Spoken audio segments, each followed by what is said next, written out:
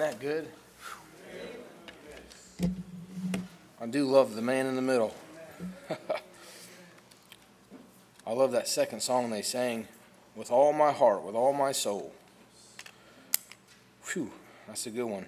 It's one of my favorites. If you could take your Bibles tonight, go to Matthew chapter number 13. Matthew chapter number 13 this evening.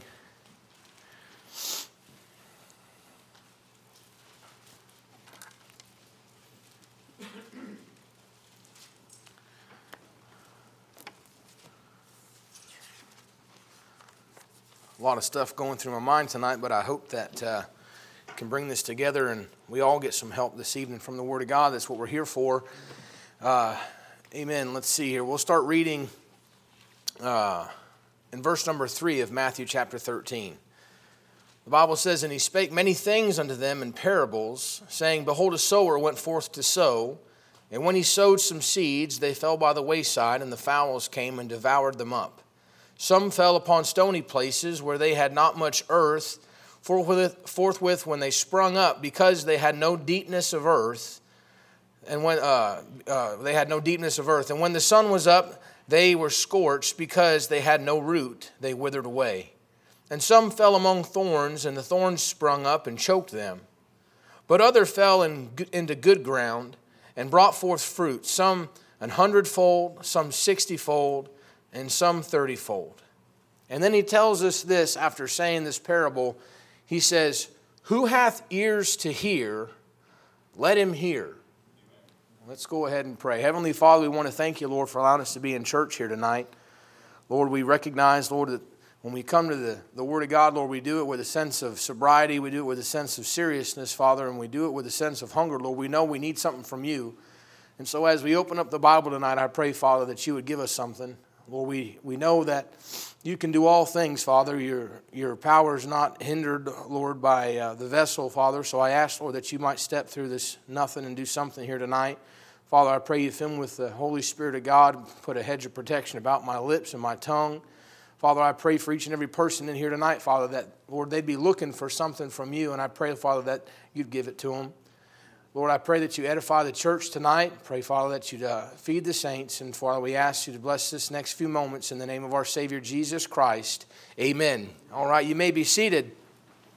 He alludes here in Matthew chapter number 13. He's, again, speaking to them in parables, but he's alluding to a key principle in the Christian life. He says here in verse number 8 that other fell on good ground and brought forth fruit, some 100-fold, some 60-fold, and some 30-fold. And if there's a principle that is key in the Christian life, that is simply this, that as Christians, as people who bear the name of their Savior, the Lord Jesus Christ, we should, in fact, in our life, be bearing fruit. Amen. We should be bearing fruit. If you recall, there was a fig tree at one point in time that Jesus Christ happened to pass by a few times, and he saw that it had sprung forth and it had grown and it had lots of luscious leaves and the greenery was fantastic, but it brought forth no figs, to which he said, cast it away. Cut it down. It has no value because it has no fruit. Amen. A key principle in the Christian life is not just simply merely to exist and to be here and to be able to be seen, but rather to bear fruit.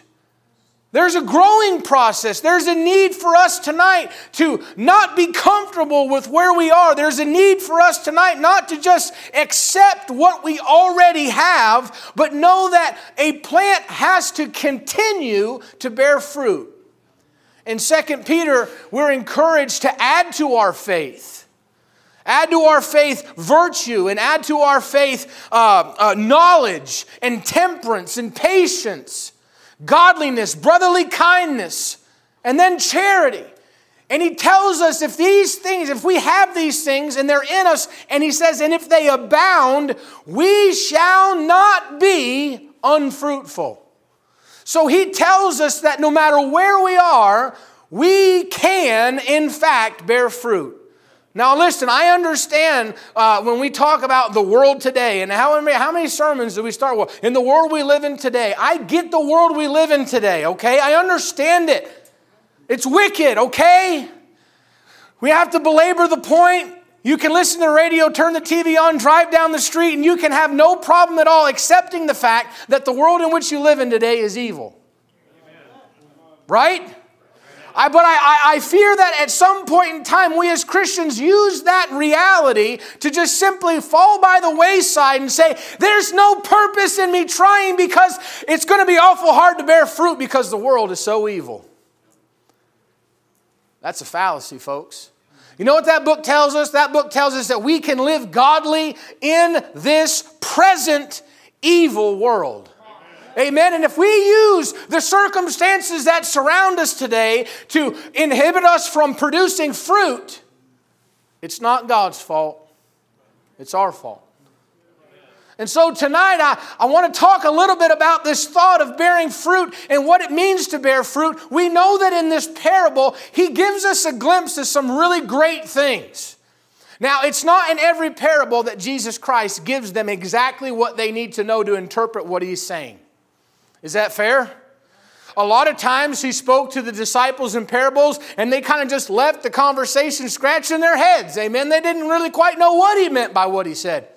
You know that for a fact because he tells them blatantly, hey, listen, I'm going to get killed. I'm going to get turned into the hands of the Romans and I'm going to rise again the third day. And listen, it wasn't until after the resurrection they're like, oh yeah, I remember him told me that.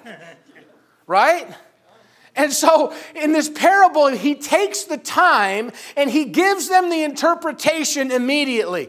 If you'll notice in the following verse of where we just ended, the disciples say kind of like, Lord, what in the world do you mean by that? Just kind of updated the vernacular there. Right? What in the world are you talking about? And then Jesus proceeds to give them a discourse that explains to them exactly what the wayside is, exactly what the stony ground is, exactly what the thorns are. And he tells them exactly what they need to know. And me, I'm kind of a simpleton. There's a lot of details in this passage. You can find some millennial stuff. You can find some second advent things. There's a bunch of doctrinal implications to this passage that you could dive into and really hurt your brain and everything else. But I'm kind of a simpleton, and I like to take the passages sometime and just try to stew them down into really practical, simple things that I can digest and maybe apply to my life, right?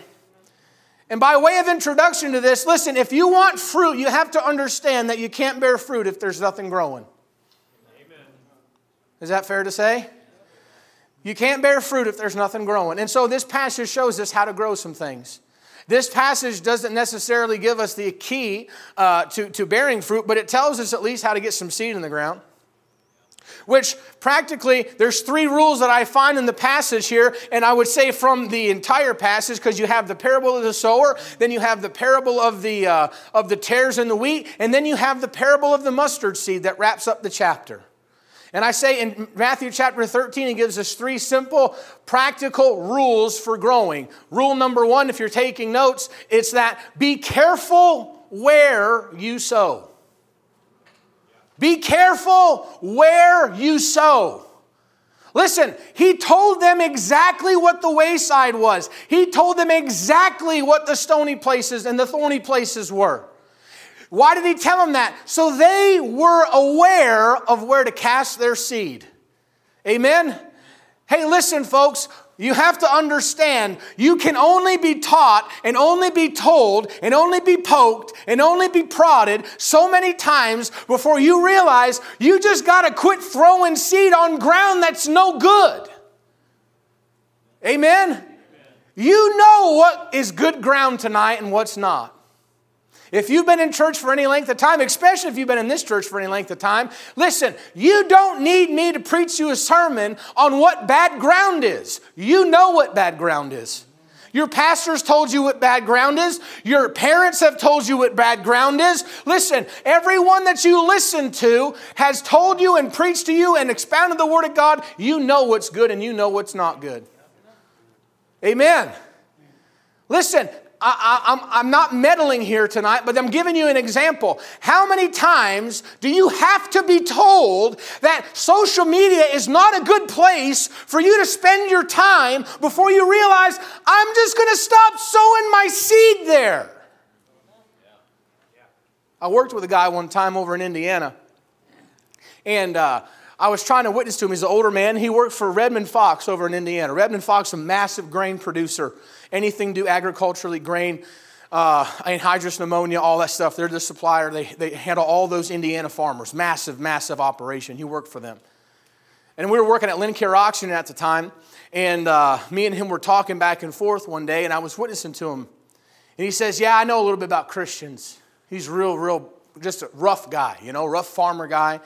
And, we were talking about farming stories, and I kind of gained a rapport with him. But the minute I brought the Lord into the conversation, he got real defensive. He got real abrasive, got real distant. And he says, I know a lot about Christians. He says, every farmer in this stinking county is a Christian. He says, you know what I watch them farmers do?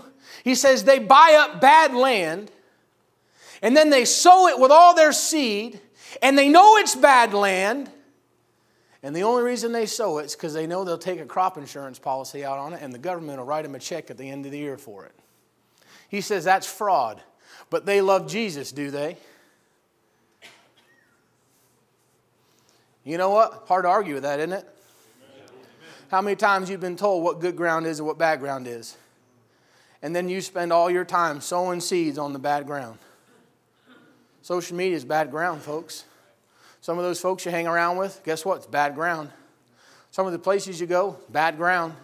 Some of the influences in your life, the time you spend in front of your television, the time you spend in front of the news, the time you spend on your phone just doing nothing, the time you spend meddling in other people's matters, what is it? It's bad ground. You sow your seed anyway?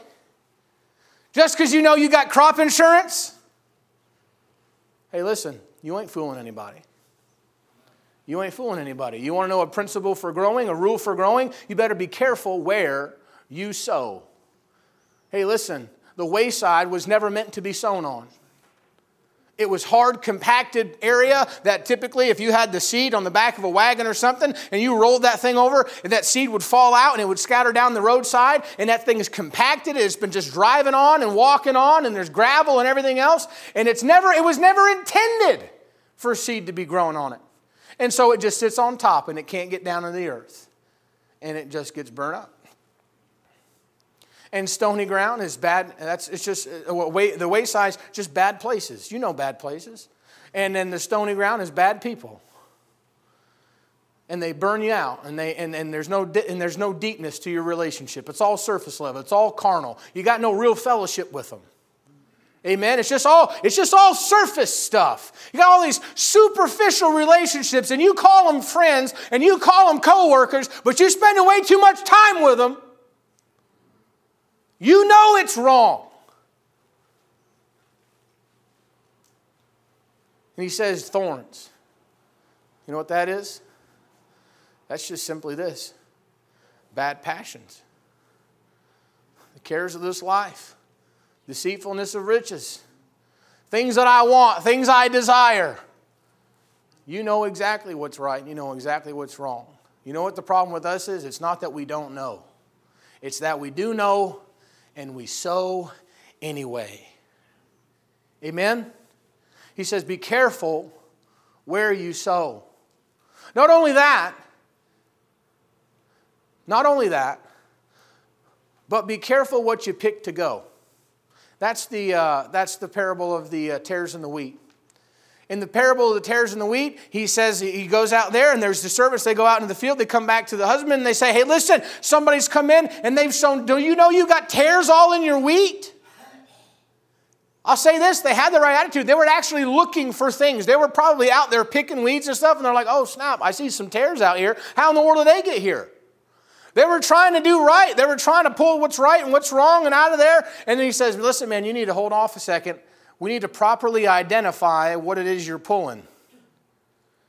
Right?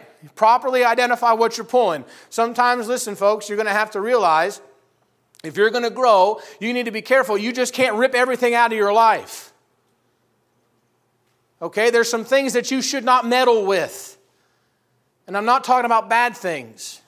Sometimes, especially in our crowd, we have two polar opposites. We have those that see no fault in themselves, and then we have those that all they see is fault in themselves.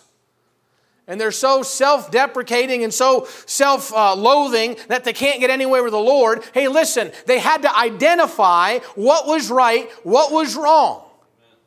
When you take a look at your life, you have to identify whether it's you or whether it's somebody else.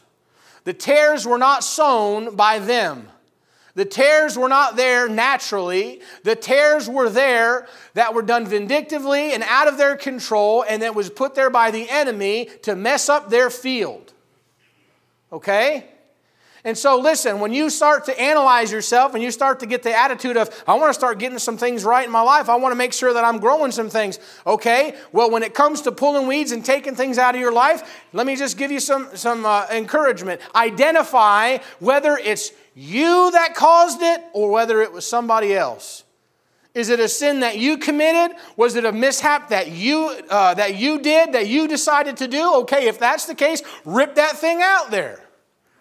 Rectify it. Identify it, then rectify it. Get it right. How do you get it right? Get it under the blood. Pull it out. Get it under the blood. I offended somebody. I said something stupid. Okay, well, that was on me. I'm going to go to that person. I'm going to grab that thing by the roots and rip it out. But if it ain't your fault, and it's something that's outside of your control, you know what that book tells you to do? You better leave it alone. Because the more you mess with it, verse 26 in that same chapter tells you you're going to destroy the fruit that you currently have. And then verse 30 tells you you're going to destroy the fruit that could have been. You didn't choose your family. And you can't control what people say about you all the time. Amen. You can't control how your family treats you for the decisions you make between you and God. Okay, so if that's the case, then leave it alone. Quit messing with it. Quit thinking about it. Quit letting it disturb you in the night. Listen, I don't care what your circumstances are. They're just circumstances. Did you cause the circumstance or is it something outside of your control? If it's something outside of your control, you better leave it alone. If not, you're just going to be a stinking soup sandwich your whole life and you're not going to mount to a hill of beans and you ain't going to bear any fruit. The last thing is the mustard seed.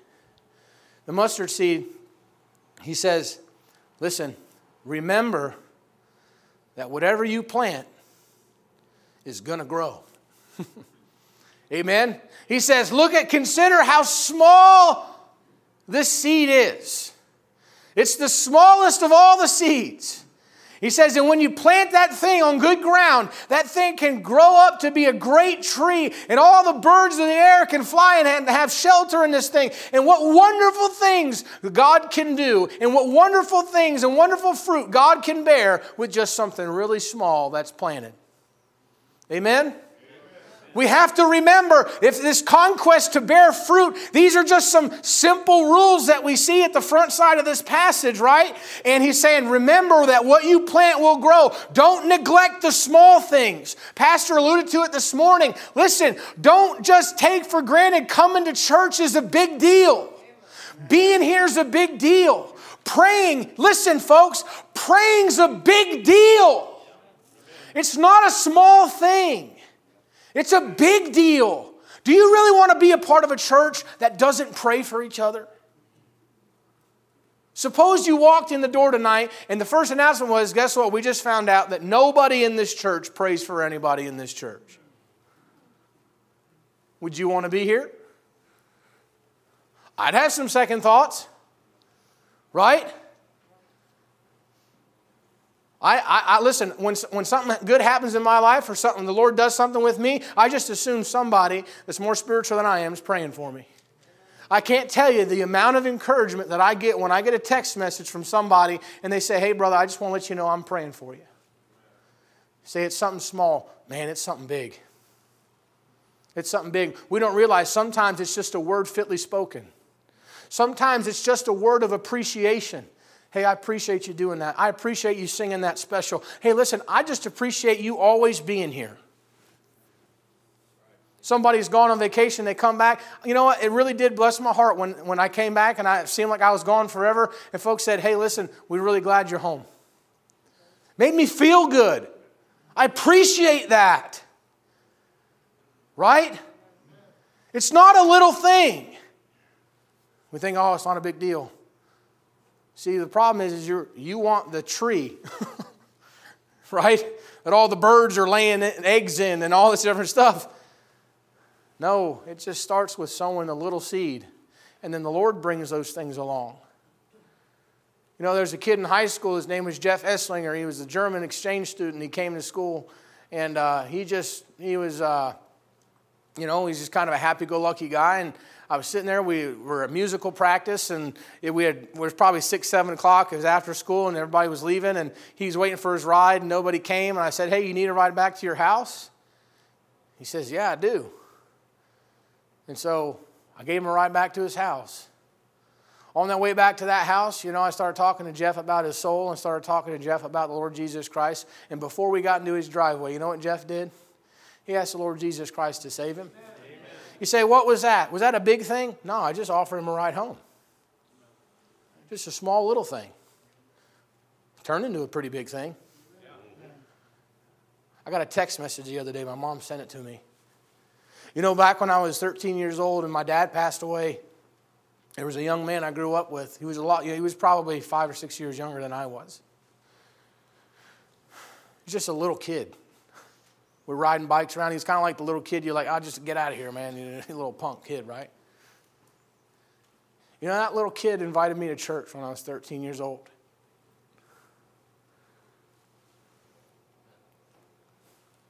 I got a text message the other day. My mom, he died.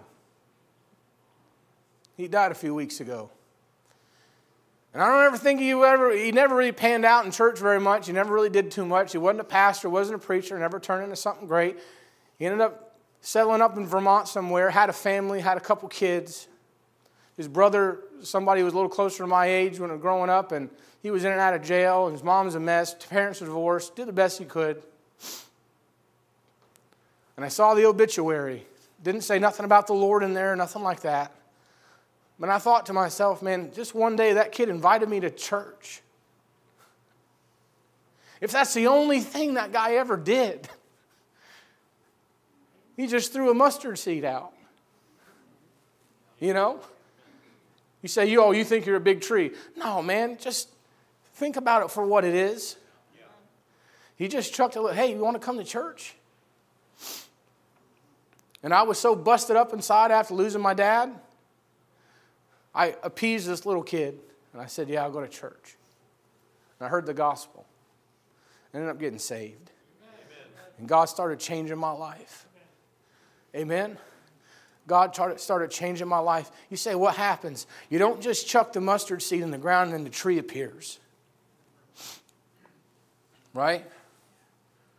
And that's why I say that this passage doesn't exactly tell us the key to bearing fruit. It just merely gives us some advice for the process of growing. The key to bearing fruit is actually found in Luke chapter number 8. Turn there if you will. Luke chapter number 8. As I was studying through this passage, that's why I love my Bible. Because we have this thing called the harmony of the Gospels, and sometimes the Bible gives light on itself, and it has the same account, but it's told from a different viewpoint, and there's different bits of information in each one of these Gospels. And as the parable of the sower is presented in Matthew chapter number 13, it's presented again in Luke chapter number 8. But there is a very, very precious key that is revealed at the end of this parable in Luke chapter 8. Look at what it says in Luke chapter number 8 and verse number 15 when it comes to bearing fruit. He says here, but that on good ground are they which in honest and good heart, having heard the word, keep it, and bringeth forth fruit. Here's the nugget. With patience. With patience. You see, you don't just sow the seed and then it pops up. See, what you can do is that you could say, man, I've been careful where I've sown. Hey, listen, I have identified what's me, and I've tried to pull those weeds out, and I've tried to leave those other things alone that I can't control. And I've tried to be really diligent on making sure that I sow even those little things in my life. And you can sit back and say, I've done that, and I've done that, and I've done that. And you can sit back and get frustrated and say, where's the fruit? And the nugget and the key is in Luke chapter 15. He says that they bear fruit with patience. See, the key to growing fruit isn't just getting it in the ground. It's now you got to wait. Now you got to wait. It takes time. How much time? An undisclosed amount of time. He never tells you how long. He just says, with patience. A couple things about patience, and then we'll be done tonight. Because after all, I know looking in my life, what Pastor was talking about this morning, you could sit back and you say, man, Lord, I remember where I was over here and I see where I am now. But then you sit there and you listen and you pray and you seek the Lord, and the Lord says, hey, we still got to grow. There's still some growing to do. There's still, hey, listen, I still want you to bear some fruit. There's some 100, there's some 60, there's some 30. How much do you want? There's 3 elements to patience. I don't like any of them. Listen, I would never be accused of being the most patient man on the face of the planet. No one would ever look at Joe and say, man, he's like the poster child for patience. No one's going to say that, especially Hannah. They were at our house last night playing a board game or something like that, and Hannah said she was making a sarcastic statement to me, and she says, yeah, next time you preach, you should preach on patience. And I said, well, wait till you hear what I'm preaching on.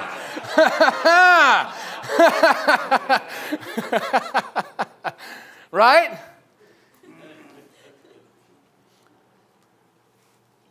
Patience, the first thing patience is made up of is time. Time. That's it. How much time? Oh, I don't know. However much time God thinks it takes. You say, what's the problem with time? Because the world trying to get you to speed everything up. Don't you think it's funny that young people, they think time is moving so slow, and so they're doing everything they can to speed it up. And then when you get older, you say, time is moving so fast, and you're trying to figure out how to slow it down. Do you ever think that maybe the Lord's got something innately and by nature in all of us to show us how we should be reacting based on where we're at? See, it's funny with young people, they say, man, time's moving so slow. And so you know what the devil does? He puts a fire underneath them. Hurry up and grow up. Hurry up and grow up. Hurry up and grow up. Don't you know you have to figure out what you're going to do with your life? Don't you know you got to pick your career? Hey, don't you know? Hey, listen, you better find yourself a husband. You don't want to be an old maid, you know. Be like 30 years old. Don't have a husband. Don't have a family. You know, you don't want to be that person. Oh, make sure you find yourself a wife. There's a lot of pressure on you finding a wife.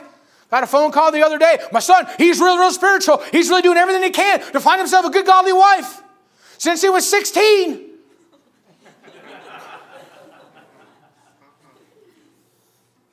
Okay. Why is there so much pressure on him to do that? How come there's pressure on kids that aren't even old enough to vote to have a political opinion? Why is there pressure on them to have an opinion about some kind of social thing? Whatever happened to letting them be kids? Because the devil doesn't want them to slow down. That's right. And the older ones, time's moving so fast. And so it's time to take our foot off the gas. It's time to try to get life to slow down again.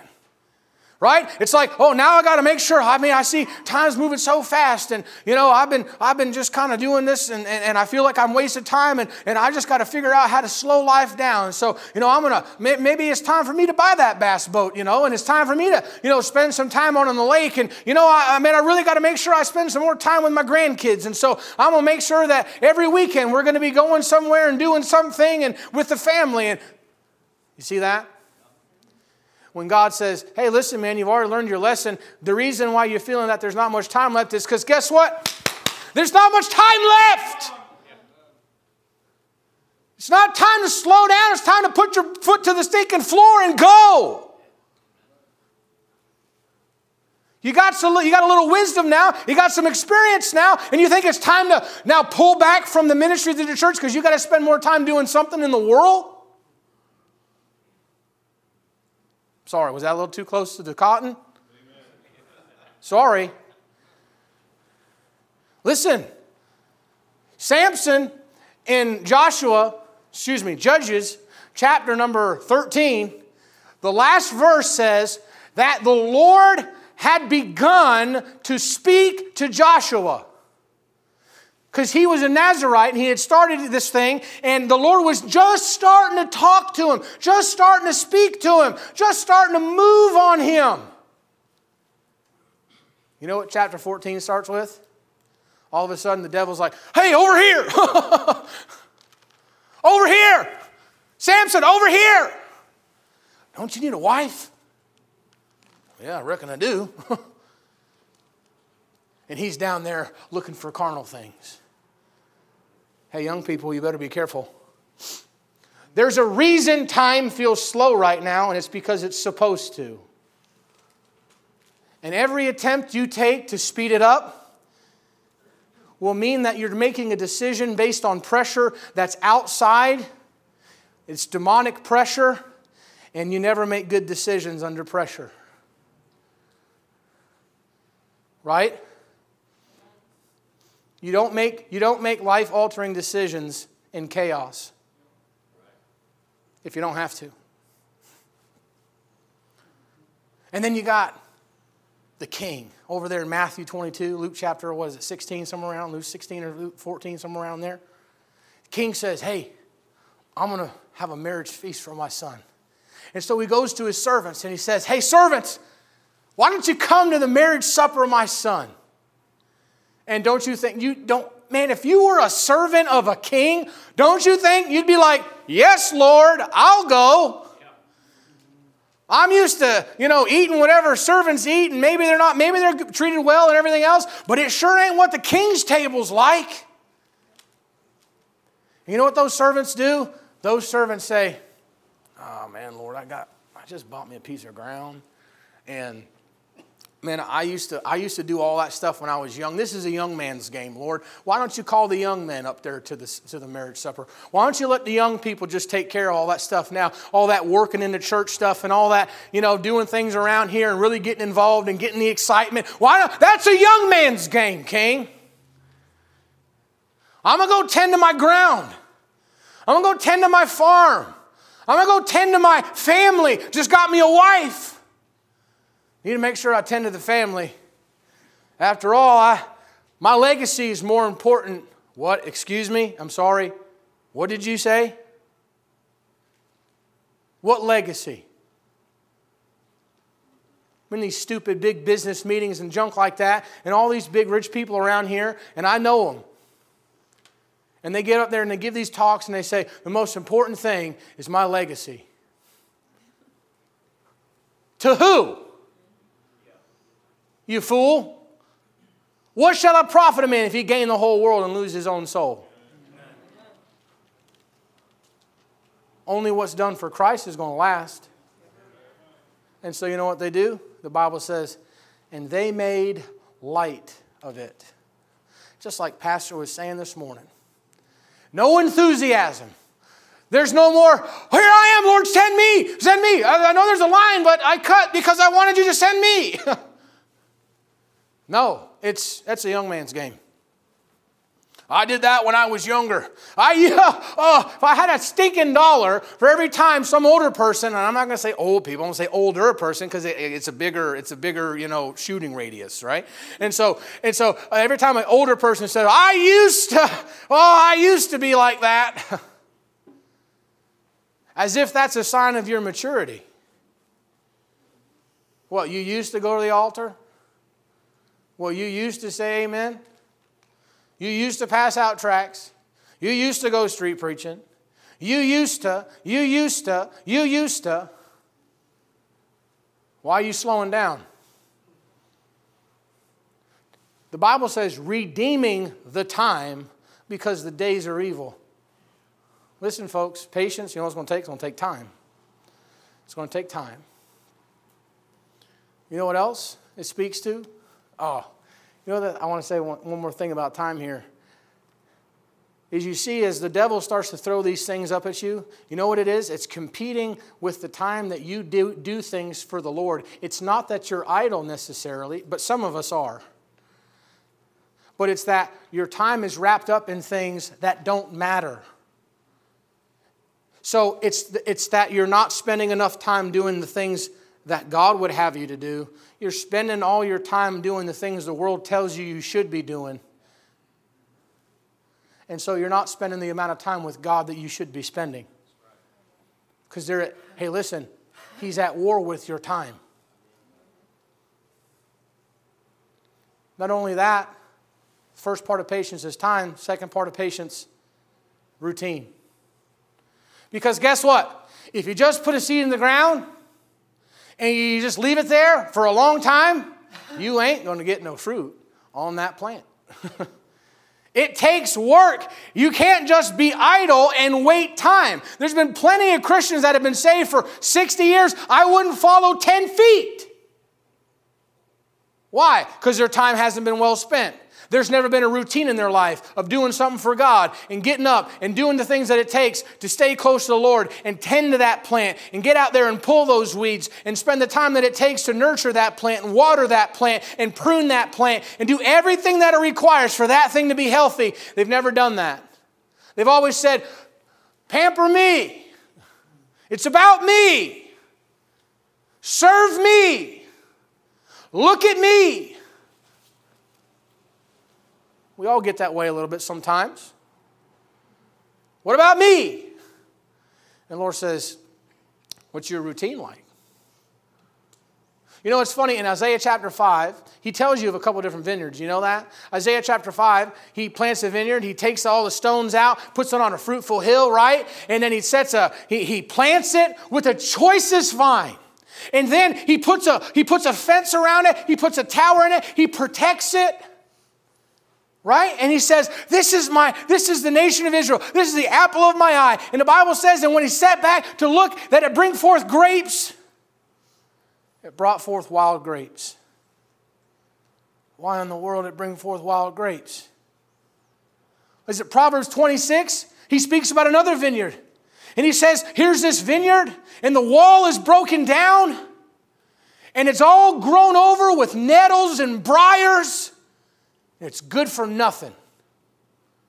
Why in the world is that vineyard like that? You want to know why? Because nobody took the time to routinely maintain it. Because keeping a vineyard, it takes some work, man.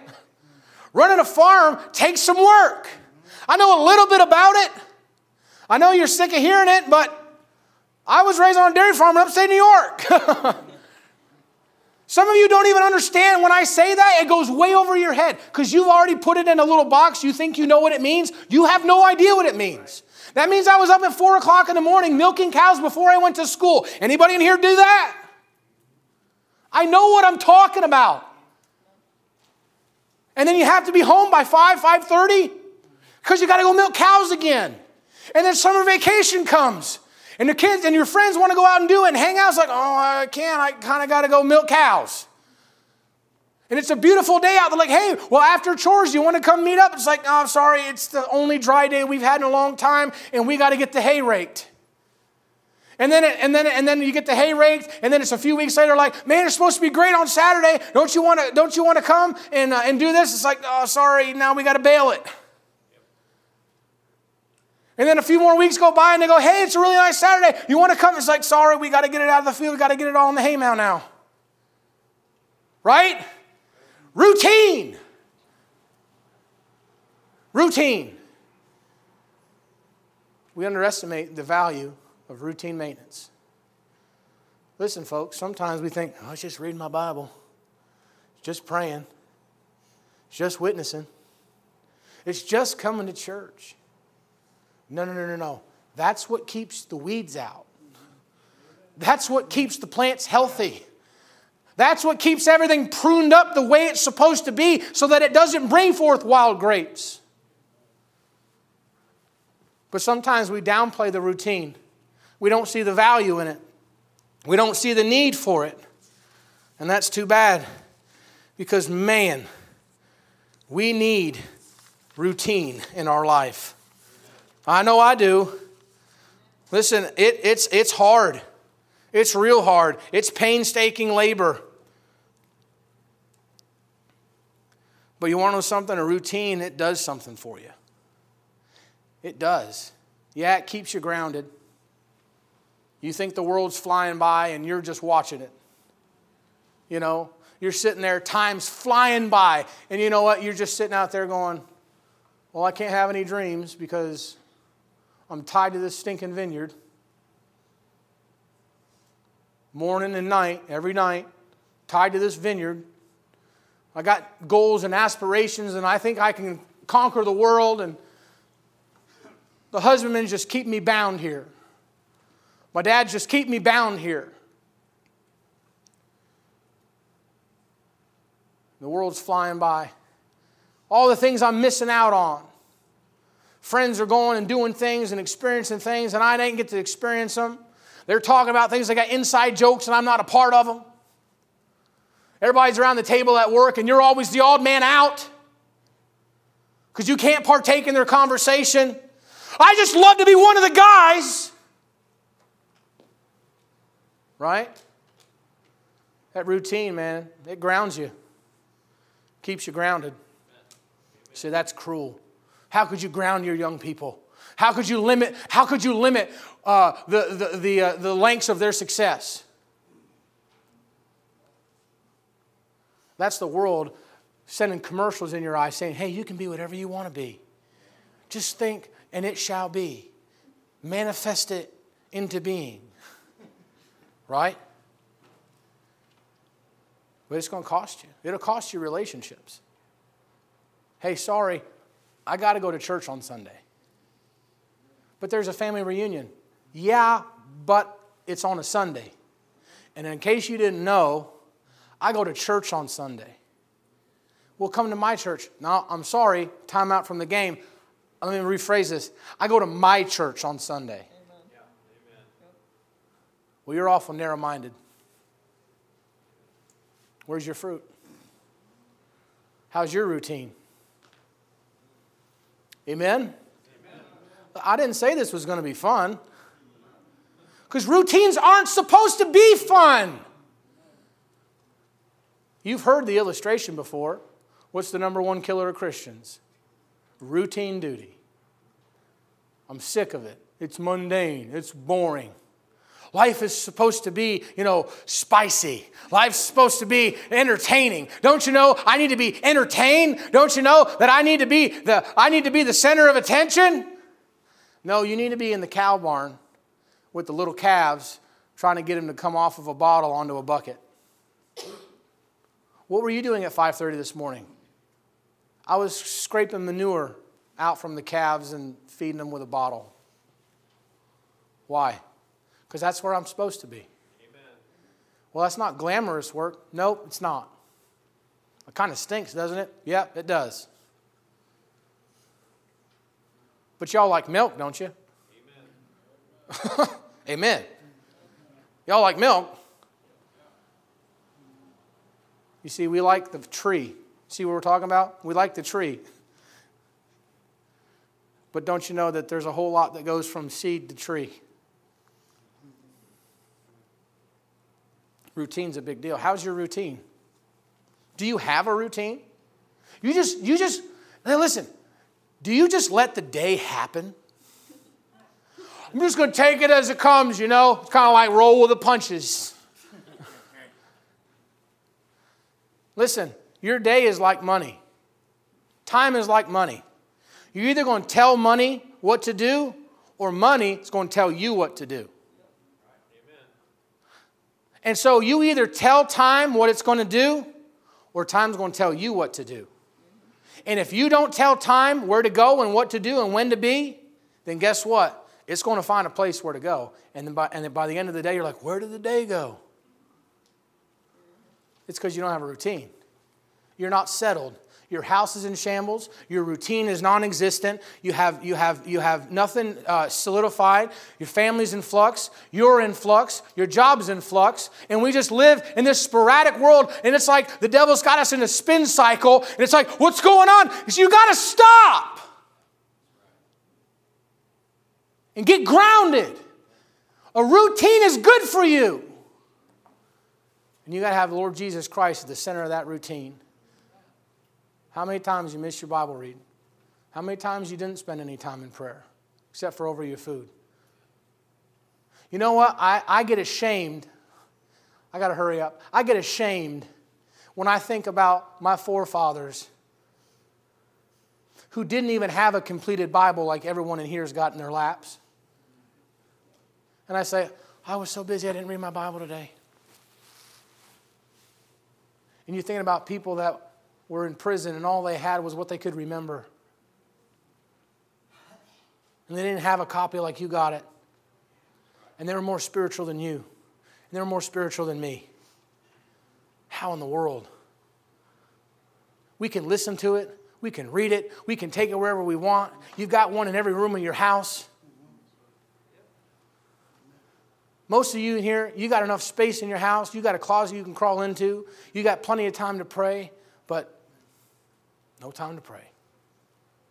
No routine. Folks, maybe you're good at routine when it comes to your job, but you stink at routine when it comes to your spiritual life. How come? You want fruit? You want fruit? How's your spiritual routine? How's your spiritual routine? I'm not trying to be unnecessarily hard tonight. But listen, there's one more element to patience. And if you know anything about chemicals and stuff like that, like in my world, we have to spray chemicals. And it'll give you a list of ingredients, right? And it'll have all these ingredients. And then it'll say in big letters, the active ingredient. This is the ingredient that if it wasn't in here, this thing would not do what we want it to do, right? This is the active ingredient. And so the active ingredient for patience is trouble. Amen? Because listen, when it comes to patience, your time and routine is tested by trouble. I wish it wasn't so. But that's the way it is. There's nothing that will reveal how much time you're spending with God and how good your spiritual routine is than when trouble pops up. Because when we say that trouble is the active ingredient of patience, you have to understand that patience isn't patience unless it's tested. Because trouble isn't just the fact that you got through the trouble, it alludes to the attitude you had while you were going through it. You understand? You can go through trouble and have no patience. And you're going kicking and screaming and barking and yelling and stinking, ripping everybody to shreds around you. You're just a miserable person. And I'm not looking at my wife right now for a certain particular reason. And I'm telling you right now, you can go through those things and you can have no patience. And guess what? It doesn't do you any good. It does you no good. There's a verse I want to read you. I have it written down. And I think it bears reading here. It's, excuse me. In James chapter 1, verse 4, it says, "But let patience have her perfect work, that she may be perfect and entire, wanting nothing." Wanting nothing. Listen, folks, I know some of you, you're going through the thick of it.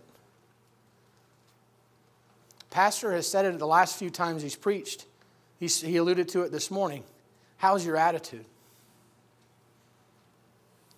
How's your attitude? Because can I tell you this? One of the 7 things that he told you back in 2 Peter that you needed to add to your faith in order for you to never be unfruitful, smack dab in the middle of that thing, you know what it is? It's patience. It's patience. You have patience with yourself. You have patience with other people. You have patience with your kids. You have patience with your husband. You have patience with your wife. You have patience in the hard times that you're going through right now. Well, I don't know how long this is going to last. You're not supposed to know. That's a part of the hardship of trouble, is that the end, there is no secured a period of time that tells you when it's going to end. You mean that could be like this forever? Yeah, it could be like this forever. Are you okay with that? No, I'm not okay with that. Why not? You want to know why it's so important to go through trouble to test your patience? Because trouble is 100% against your flesh. You know what patience reveals? Just how much you love yourself. That's what patience reveals. And if you ain't got no patience, you know what? You must think an awful lot about yourself. I think about that, when I'm in traffic. I was going down to Florida. I was assigned the topic of patience to preach in Jacksonville when I went down there a few weeks ago. And I thought to myself, thank God I'm not flying. I was like, my plane would have crashed or something like that. I'd have been the only survivor floating out on a buoy somewhere. That would have been my test of patience if I flew. But no, I get down and I'm like, I'll take the scenic route. I'll go down 77, man. I'll pay the tolls. Well, I forgot where the toll thing is at, so we'll probably get a fine for that here in a little bit. But either way, I go down through 77, West Virginia, and take the scenic route and all this different stuff. And I get to South Carolina, and it's bumper-to-bumper traffic. Everybody decided to go to Florida the last week of July. And it's bumper-to-bumper traffic from South Carolina all the way to Florida. And I'm just like, I'm dying inside. I'm dying. My flesh is crawling. I'm just like, there's no amount of prayer. There's no amount of nothing. The Lord sits down next to me in my car. He says, hey, how's it going? I'm like, I don't want to talk right now. I'm in traffic. I hate traffic. I'm from the country. We didn't have traffic growing up. We had one red light, and we were mad about that. And it flashed. It wasn't even a solid red light. We were like, man, this stupid light's always flashing. I got to wait and pause and yield. We had a stop sign on the road. It was a 4 corners. It was a big wide open 4 corners. There's this big old hill that come down like this. And then you'd go straight through that. My house was over here. We'd be going 60 miles an hour at night. Don't do this. This is stupid, right? You go 60 miles an hour at night. You're like, I wonder if anybody's coming down that other road. So you cut your lights off so you can see if somebody's coming the other way. You're like, oh, no headlights. Bump them back on. Downshift it. Hit through that stop sign 70 miles an hour. Why? Because I don't like stopping. That's why. And the Lord's like, you're preaching on patience. I'm like, yeah, I am preaching on patience, and I'm going to have some because it's going to take forever to get to Jacksonville. And so I'm sitting there thinking, he says, it's not just that you're waiting. It's not just, that you're going and doing something, right? It's how you're responding to this traffic jam that I would like to talk to you about. I was like, proceed. And it was like, even if you get down there 3 hours later than you thought you were going to, you're still going to get there, right? Yeah. You're still going to get a chance to be a part of this camp, see some kids get some help, yep. Still get a chance to get some fellowship, yep. Still get a chance to learn some things and bring some things back, help with our camp, yep. So why are you so upset? It's like Jonah. Do us how well to be angry? Shouldn't have. Yes, Lord. Okay, well, then I'll take the gourd away that you thought you had some relief. Just rot that gourd away then. Right? Folks, how we respond to trouble shows us how much patience we have. We want to bear fruit, don't we? Here's Naboth. He's got a vineyard, and I'll be done. Naboth's got a vineyard. I've preached on this passage lots of times, and I've just been thinking about it lately. He's a young boy, and his dad says, hey, time to get up. Time to go prune the vineyard. Time to go out there, get our knees in the dirt. Let's go. Come on, let's go. And he gets out there, and he's in there, and he says, man, my daddy's making me out here doing all this stuff and everything else, and I'm so sick of this. Get out here and do it. Get out here and do it. And he gets in that routine and doing it, and he's sitting out in the fields like, oh, man, I kind of wanted to be a mechanic. I kind of wanted to do this, and I wanted to own a business, and I wanted to do this. And Dad says, hey, shut up, boy. We got to pick weeds. And he gets out there morning, night, morning, night, morning, night. You know that Naboth and his family was in Jezreel long before Ahab ever got there. And he's sitting there, and eventually his dad gets sick, can't get out in the field as much as he was there before, and he's out there, he's sick, and he says, hey, I can't get out there. Can you go out there and do it yourself? He says, yeah, Dad, I can do that. And then his workload doubles, and he's taking him twice as long to do his chores than it did when his dad was out there helping him, but his dad's in bad health, and he's saying, man, this is a lot of work, it's a lot of work, and he's starting to get into a routine, and the years go by, and the years go by, and the years go by.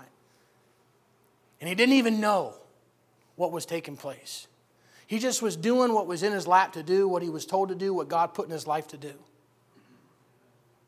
And the time goes by, and the routine continues, and eventually he has himself some sons, and they're out there working with him, and he finds himself saying the same thing his dad said to him, and dragging his kids out there, and going, Dad, I want to go. Shut up, that's what we're doing, And then all of a sudden, Ahab comes and knocks on his door. Says, hey, I like your vineyard. Pretty good looking vineyard you got here. You spent a lot of time in that thing. I can tell you've been maintaining it, man. These things, I'm going to tell you, you got grapes on these things about this big, man. And they ain't wild grapes. They're good, sweet grapes, man. I love that. Hey, I'll give you the worth of this thing in money. Or I'll give you one better than this. And all of a sudden, all of the time, and all of the routine, something clicks in Naboth's mind. And he says, I've never been presented with this proposition before. Never even thought about it. And his mind starts to go back to all the time, and his mind starts to go back with all the stuff that him and his dad and his grandfather and all the memories and all the stories and everything else. And then he realized, I have all this fruit here. He's starting to look around, and he sees all the grapes, and he sees all the beautiful plants, and he sees how clean it is and how green it is and how lush it is, so much so that the king comes and says, I'd like to have that. Wow, you mean a vineyard that's suited for royalty? Yeah, pretty good vineyard. And then he thinks about the proposition about 2 seconds. And he says, far be it from me, Lord. I can't do that. I can't give that to you. I can't give it to you. And you know what he found out that day? That the product of his patience wasn't just that he produced fruit, because he did. He had lots of it. That it wasn't the fruit that meant the most to him. Because he didn't say, far be it from me, King. Far be it from me that I should give you the abundance of my fruit. He didn't say that. He said, far be it from me, King, that I should give you the inheritance of my fathers. You know what it was? It was his relationship that he had developed with his father over time. And that was so precious to him that it was worth him losing his life and his children's lives and being lied about and obscured in all of society. He says, I don't care what you do to me. I'm never going to give up that close-knit relationship that I have with my father. You say, what is that? That is the goal of the Christian life. To have fruit, yes. But the fruit that we're really after is that close fellowship with the Lord Jesus Christ that builds so much value in us that when those things of this world come and say, hey, can I have that? We say, no having. That relationship, we have gone through storms. We have gone through heartache. We have spent countless years. I have spent so much time. I've got calluses on my knees. My Bible has tear stains in it. That thing is so precious to me. There is nothing that you can offer me that's worth that relationship. So I ask you tonight, folks, how's your relationship? How valuable is your vineyard today? Suppose somebody came to you and that job comes and says, hey, the job is yours. Job is yours. Going to have to move, going to have to miss all this church, going to have to do all this different stuff. What are you going to do? How valuable is it to you? That special somebody that you think is the only one in the world says, hey, come on. Let's have this relationship. Let's go out. Let's have a good time. Sorry, that would hurt my vineyard. That would, what I have is too valuable for me to give to you. Church, how valuable is our vineyard here? How much time do we spend? How's your routine? I know some of you are going through some troubles tonight, right? But would you be willing to say, you know what, Lord, thank you for the trouble, because I see there's some things in myself that I need to work on, because, Lord, yeah, I want to bear fruit, but, Lord, I really want to make sure that I have that relationship that Naboth had. Let's bow our heads for a word of prayer. Heavenly Father, I want to thank you for being good to us tonight. God, I want to thank you for the Word of God and the illustration that gives us about this biblical truth that Christians should bear fruit. Father, help us, Lord, not to be barren. Help us to not be just leaves. God, help us, Lord, to be sincere. As Pastor preached this morning, help us, Lord God, to be enthusiastic, Lord Jesus. Help us to be enthusiastic about what it is you're doing in our lives. Father, help us, Lord, to be honest with ourselves, honest with you of where we're at. Maybe there's some vineyards in here tonight, Lord, they're covered in nettles, they're covered in briars. Father, I pray that you'd help us to get in there, Lord, and put the sweat equity in. Get it cleaned out. Some of us, we've messed up, God. We've been idle. We've allowed too much time to go by. Father, would you help us? Would you help us, Lord? Father, maybe, Lord, some of us in here, Lord, we've spent too much time on ourselves. Or maybe we've been looking at the vineyard of other people too much. God, I pray you'd help us to keep our eyes on our own field. You say, Lord, we haven't had the best routine. God, help us to get that routine. Help us to spend the time that we need in our Bible, Lord, our time on our knees, the time in church. It's not a small thing. Let's just pray for a little bit.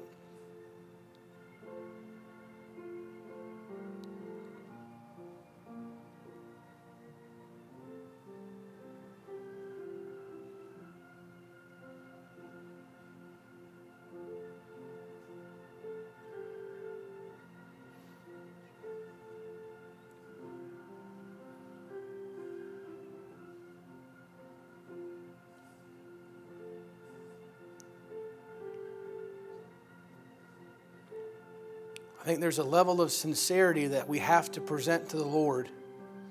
Sincerity and honesty. Lord, be honest with you, my vineyard is just a mess.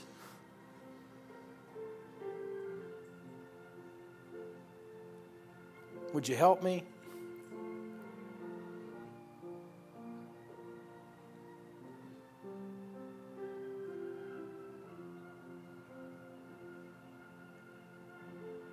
Just do something a little different tonight. We won't be in a hurry. We'll just let these that are here pray. We won't sing. We'll just let them pray.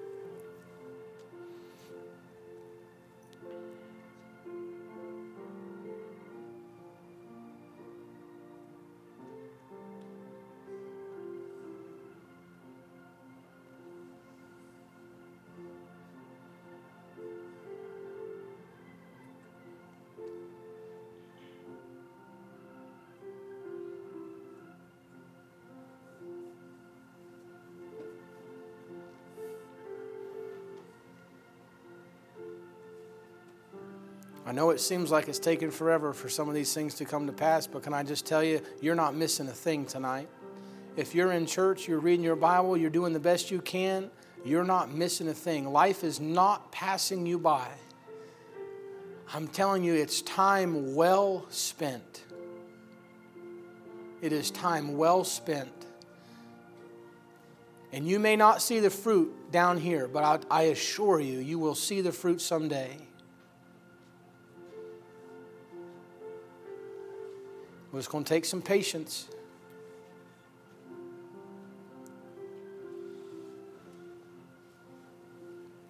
It's going to take some patience.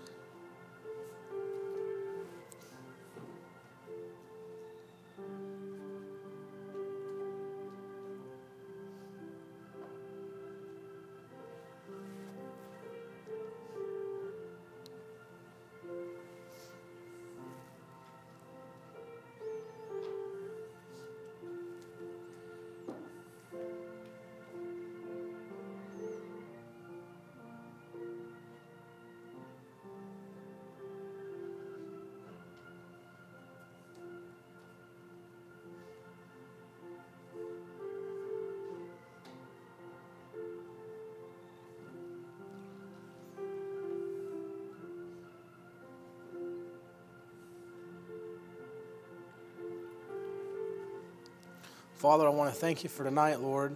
I want to thank you, Lord, for all that have come out. Father, I ask, Lord, that you'd please help us, Lord. There's been some time in prayer that's been spent. God, I ask, Lord, that you'd hear those prayers, you'd help them. God, I know I need help in this matter, this subject, Lord. It's not one that I feel like I've overcome or conquered by any means. But, Lord, it is a biblical truth, Father, that if we're going to bear fruit, the only way we bear fruit is through patience.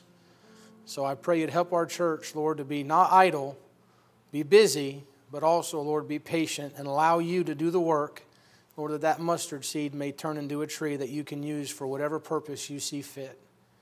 We thank you tonight. Pray you'd bless the congregation, and I pray, God, that you'd help us come back in the next appointed time. We ask this in Jesus' name. Amen. Pastor, you want to say anything? All right, we're dismissed. Amen.